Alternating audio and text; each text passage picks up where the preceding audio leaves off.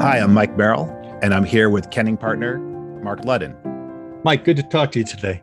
Today, we're talking about 4 steps for changing problematic behaviors. Do you want to describe what you mean by problematic behaviors?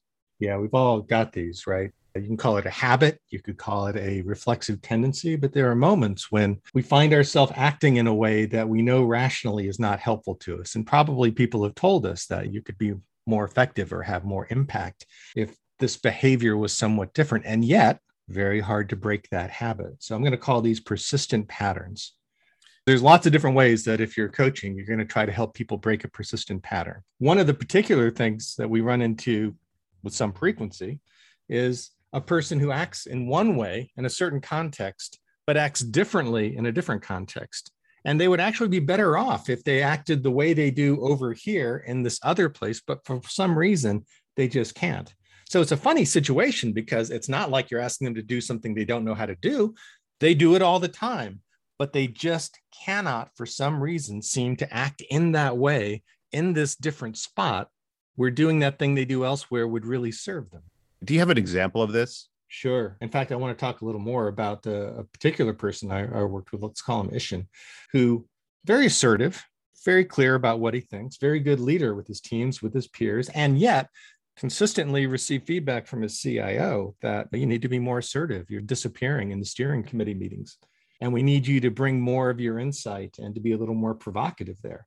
Now, this was consistent with feedback that he had heard in many, many cases that, especially when he was in high stakes situation or stakes where there was a lot of situational authority or hierarchy, he tended to be very reserved. So, the question for Ishan is, why can't team room Ishan be the person who shows up for these steering committees? And he rationally knew that's what he was being asked to do. And yet over a number of years had really struggled to make that change.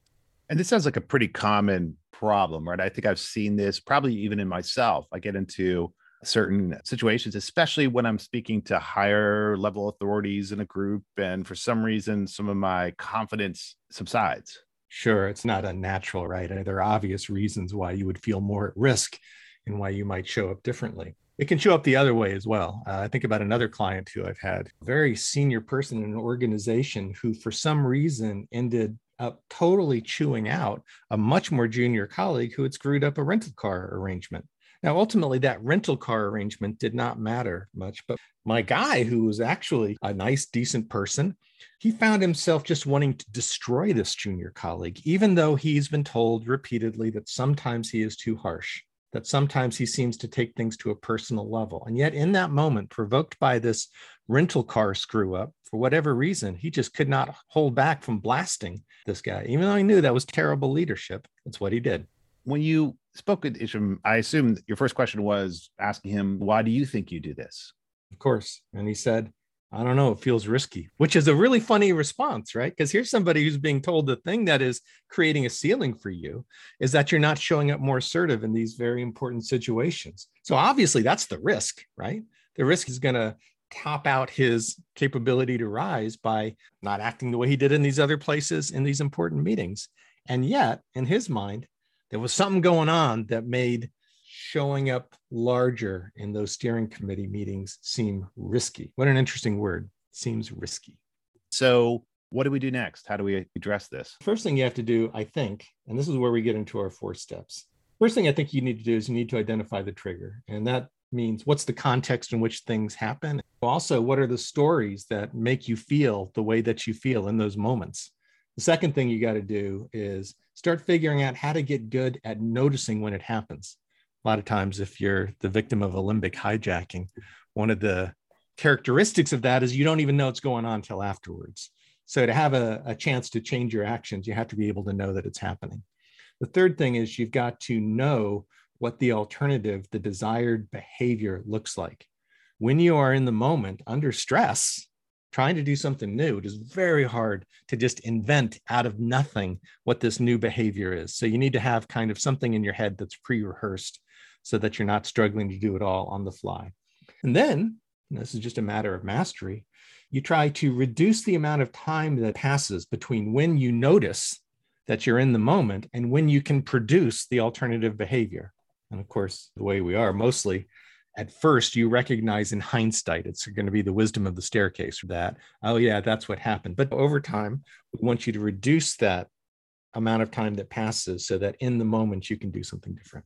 So let's start with that first one, identifying triggers prospectively. There's probably a couple different pieces of this. One is the actual in the world context. When does this happen? Who are you talking to? What's going on? What are the stakes? All these things that are happening out there in the world that you can identify that say, these are the things that are around or are happening when I do this thing that I'm trying to break. The other thing is you want to start digging in on the mindsets, because you need to change behavior. But if you don't change the underlying mindsets, that change is not likely to stick. It's not likely to be effective. It may seem phony or inauthentic.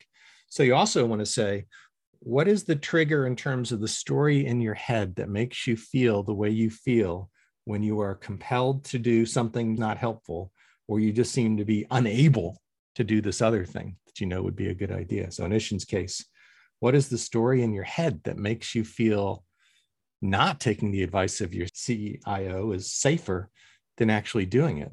Where does that idea of risk come from? Who's in the room? What's going on? External world, behavior, mindset. What are the stories? What are the assumptions? Let's start to unpack those things so we can analyze or diagnose or recognize ahead of time. And that's the key. How can we recognize prospectively the moments when you are likely to act one way when you want to act another? Mark, could you provide a brief definition of how Kenning defines triggers? Well, it's a little bit of a fraught term right now because it has some very specific political context, and we're not really wanting to make a judgment one way or another on that. But for us, it is an instigating stimulus. A lot of what we're talking about is when a person receives a certain sort of stimulus, they lose the control to think intentionally about it, and they act in a reflexive way. To create the possibility for choice, we need to blow some air between stimulus and response. To do that, you got to know what the stimulus is. When we say triggers, that's what we're talking about. It is when someone more senior than me is in the room. It is when somebody has done something that feels to me like it is a sign of lack of quality or incompetence that must be eradicated from myself and the world. What's going on that gives you the feeling you have and the intensity of the feeling that you have? So those are going to be the triggers. And again, we're really just looking for patterns so that you can say, I can anticipate that when I am in this moment or when this thing happens, I may feel compelled to act in that way that I persistently act, even though I don't want to. So I can start preparing myself to say, okay, it's going to go differently this time. So that's identifying triggers prospectively. I think the second step is noticing habitual behavior. Noticing when you're in the moment. So getting good at saying, when I am at risk, I know that my throat tightens. I know that my breath shortens. I know that I feel anxiety in my stomach. I know that my thoughts start to spin. I know that I am likely to have not said anything for the last 5 minutes. I know that I may get a direct question and I find myself hedging or softening the answer. I know that I have thoughts in my head about something important, and for whatever reason, I am disinclined to share those. Okay, so all those things can be indicative of, if you're Ishin, what the pattern is. So how can you say in the moment, I'm disappearing? Or how can you at least say retrospectively, I'm now in that period of the week where I'm committed to looking back and say, what were the moments when I disappeared? And this is really a mindfulness exercise as much as anything else. You're trying to get good at noticing in a way that allows you to be present and aware of what's happening with your body, what's happening in the circumstance. Again, so that you have the possibility of choice, the possibility of different action. And I think it's not just your mind, right? Your body actually can give you signals.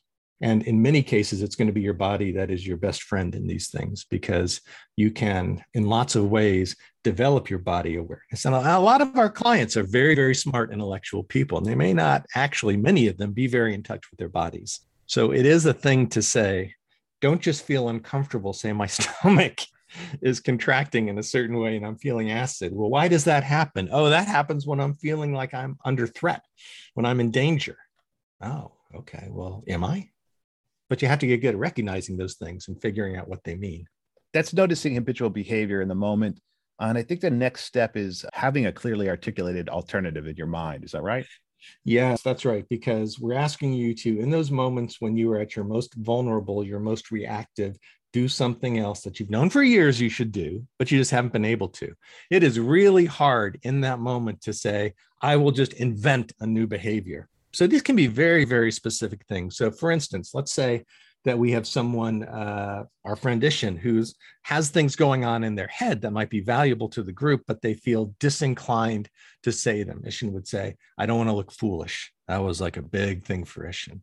Nobody had ever told him, you really got to stop being so foolish. But that was a big thing for him, this big drop. So you could say, I think a mistake's about to be made, or there's something going on here I don't understand. If that's what's in his head, well, then can we give him a prompt that says something like, when that happens, say, something's not adding up for me. Maybe you can help me figure it out. Just some words that help you move from the state of paralysis or being stuck into this new behavior, but you don't have to invent it. So a lot of times it's just initially stock phrases, transitions, just some things that you can use to prime the pump and help somebody start that different action. You also suggest an even further step, which is almost like the way athletes imagine how they will get better at their own sports. Visualization exercises, that's right. What does you being in that moment and choosing something else look like? And we'll do that like an athlete does. Just like you'd say, what does you getting over the high bar look like? Okay, what is you in a moment when you're feeling stressed? Close your eyes. What do you feel going on in your body? What's going on in your head? What do you say? Hold on a minute. I think we're running in circles. Who knows? It can be just something that's offered as a specific behavior that you will trot out in the hopes that it will actually get you into a different mindset and have you showing up in a different way. Now, having something to say, a catchphrase, a transition, just something to help you move into the different place. This is not entirely different than other physical handholds that people who are working on neuroplasticity or neural reprogramming will work on. So for instance, you might say, when you're feeling a certain way, take 3 minutes and snap your fingers. But a lot of times the guidance will be do something physical with your body, do something out in the world. So we want to try to do pre-work mentally with the visioning, but we also want to give you something specific and out in the world, an action, a behavior that can help to trigger the new thinking and the new behaviors. This seems to be the step that maybe sometimes we forget, right? I think a lot of us are taught in mindfulness practice to recognize we're in the grip, but a lot of times we're not taught to think about how to anticipate what we could do to get out of it. So let me give you a more personal example. With my kids, I've learned to catch myself, right? I catch myself getting in the grip of like, I'm about ready to get angry. And I'm like, oh, I don't want to do that. This isn't necessary, but I don't have an alternative ready. And so I leave the room. Absolutely. And as you're talking about that, because that's such a real thing that all of us deal with, I'm thinking about a guy who's kind of a mentor of mine, Barry Gents, who's done a lot of work on this. And he tells a story about his own life when he was in his 40s. His career was going great. He had a nice family, a wife that he loved. But when he'd come home from the road, he called it the threshold moment. When he would enter the house and he would experience his wife talking as like a wall of complaint that he could not deal with. And he said, I was so ashamed to recognize that given the work that I do, my only response was, I want to lash out or go to a bar. That's all I had. And I was so deeply ashamed. That's all I had. So I had to say, this is not who I want to be. I don't want to be stuck here. So I had to prepare and steel myself to say, when I hit that threshold, tell me what's been going on around here. And that was the thing. That was the pre-rehearsed thing that he would say to get himself out of the, I'm tired and I don't think I can hear this, and into the, okay, I'm actually going to try to be the spouse that I want to be in this moment, even though I'm tired, and be attentive as opposed to fleeing the situation. But he had to have those words. Tell me what's been going on around here. It sounds like this is a pretty good little loop. We identify our triggers. We notice the habitual behavior. We've got an alternative ready at hand that we can deploy. Are we done? Well, you got to try to reduce the time, because almost always originally you say, oh, yesterday I did this thing again. Oh, 2 hours ago, I did the thing again. Oh, in that meeting 5 minutes ago, I did the thing again. So it's useful to have a practice, some sort of thing that you do to try to reduce that time. This is very behavioristic. Again, the first steps are kind of, mindset-y. This is very behavioristic. What gets measured moves. Okay. In Ishan's case, for instance, we said, well, for like 4 weeks, what I want you to do is at 4:30 every day, you can take 15 minutes and go through and say, in the last 24 hours, how many times did I feel myself inclined to hold back, but I didn't? This is the number of times I felt inclined to hold back, and this is the number of times I didn't. And I want you to keep those two numbers over a series of weeks because it forces reflection, and it also gives you a sense of excitement and momentum, and you can see progress. This is one of those change things. You don't want to measure success by how close you are to the finish line. You want to measure success from how far away you are from the starting line. So to get somebody so they don't feel dispirited and just throw in the towel, it's nice to be able to say, let's focus on the times when you did something different this week than you would have 6 months ago. And let's call that a victory. And let's put some sort of metric or some sort of practice of attending to this so you can see how many steps you've taken. And Mark, you're sort of suggesting, I think, even that you put aside a half an hour a week, maybe on a Friday afternoon when your other work is done, to do this kind of retrospective analysis of how you behaved during the week. Is that right? Yeah, some sort of time for reflection. And it's probably useful if you don't just say, I'll think about it when I have a moment. You've decided there's a time, there's a place, there's a circumstance in which you were going to do this. Because again, intention matters, right? You're trying to do this thing that is hard. If you just do it a couple times and forget about it, you're likely to fall back into old patterns. These 4 steps are something we could do on our own, but also it probably helps to have a coach or even another person that you can check in with for some social validation. I think that's right. Certainly a person could do these things on their own. And it's useful to have some, pro tips. Go ahead and get a metric, do something that you're measuring. That's useful. And it's nice to have a coach who can help you figure those things out. The way that you may need a coach the most, other than just having one of these external commitments, like, I have to tell my coach that I did something, which is itself useful, is in trying to figure out, why don't I do this thing? Because that's a loop that a person has been in for some time. So having somebody ask questions or explore the whys with you may help to unlock some doors or help you see things that you're blind to in the moment that help explain why you feel at risk. Where did you learn that? Where did that come from? So it's nice to have someone to talk through those stories or hidden assumptions, which are by their nature hidden to you. It seems to be that some of the terms that we were describing and some of the processes we're describing seem very attuned to mindfulness practice. Is that something you would recommend in addition to these particular 4 steps? Yes. I think that everybody can benefit from mindfulness practices, being more present. And I also, in ways that seem bizarre to me, because it's certainly not my faith tradition, I end up talking about my very limited knowledge of the Bhagavad Gita with a lot of clients, just because my very simplistic understanding is that, okay, you got this guy, Arjuna, he's a prince. He's got the god Krishna as his chariot driver. Great. Good for you. He's going into battle. And it's like, this sucks. I don't want to do this. This is my friends. My family's over there. This is a stupid war. All kinds of people are going to die. This is awful. I want no part of it. And Krishna's like, what makes you think that, you have the power to save all these people? All these people are already dead. All right. From my perspective, your job is just to do the right thing. Stop having the arrogance to assume that your impact is as big as it is. So it's a really challenging, set you back in your chair moment. But the notion is, I think, what are we gaining for ourselves when we feel so attached to outcomes? Mostly it's fears and liabilities and baggage that we don't necessarily need to carry. So there's something that I think is closely related to mindfulness, which is being able to say, I'm going to act because it seems to me that in this moment, this is what right action looks like. And on balance, I'm going to hope that more good things happen to me than bad, but I'm not going to try to say, I can predict that action A will lead to effect B. And if it doesn't, I'm going to be disappointed or mad. I'm just going to say, and if you want to talk about developmental psychology, I think this is kind of a self-authoring move. I'm not going to be at the mercy of, I'm only happy if a certain thing happened after I acted. I'm going to say, this is what I want to act. This is the thing I think is appropriate for me. So I'm going to do it. So a lot of times what we're trying to do is help liberate people a little bit from the tyranny of outcomes. Speaking of tyranny of outcomes, what if I find myself regressing?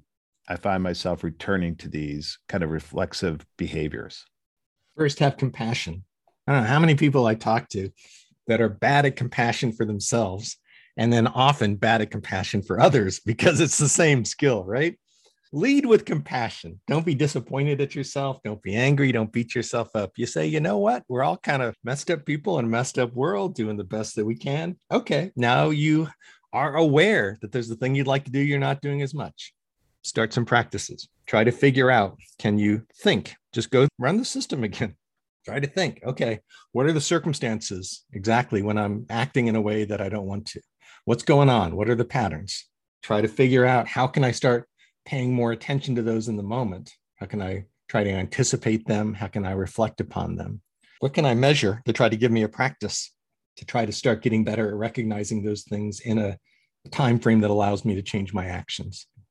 And then you're just back on the path and try to help yourself figure out how to keep moving forward. Mark, is there anything else you'd like to add? I guess this has to do with almost anything that we're coaching on. The typical question that I think a lot of me and my kenning partners start with is, what would have to change for you to be a little bit more successful and a little bit happier?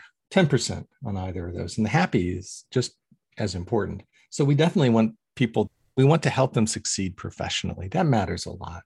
I want my friend Ishan to be able to be the high impact enterprise level leader that he has it in him to be. And he's doing it. He's doing it, which is great to see. But I also want him to have a little less fear in his life. And he also has that. In my mind, that's just as important. And that's one of the reasons that you do this work, right? Because being a little more successful, and especially being a little happier, is worth committing for at least a time to trying to do something that initially is hard and probably feels difficult and may actually force you to stop doing some things that you've relied on for a long time. Thank you for your time today, Mark. I think this was very helpful. I think a lot of us will take away these 4 steps and try them out. My pleasure, Mike. Thank you.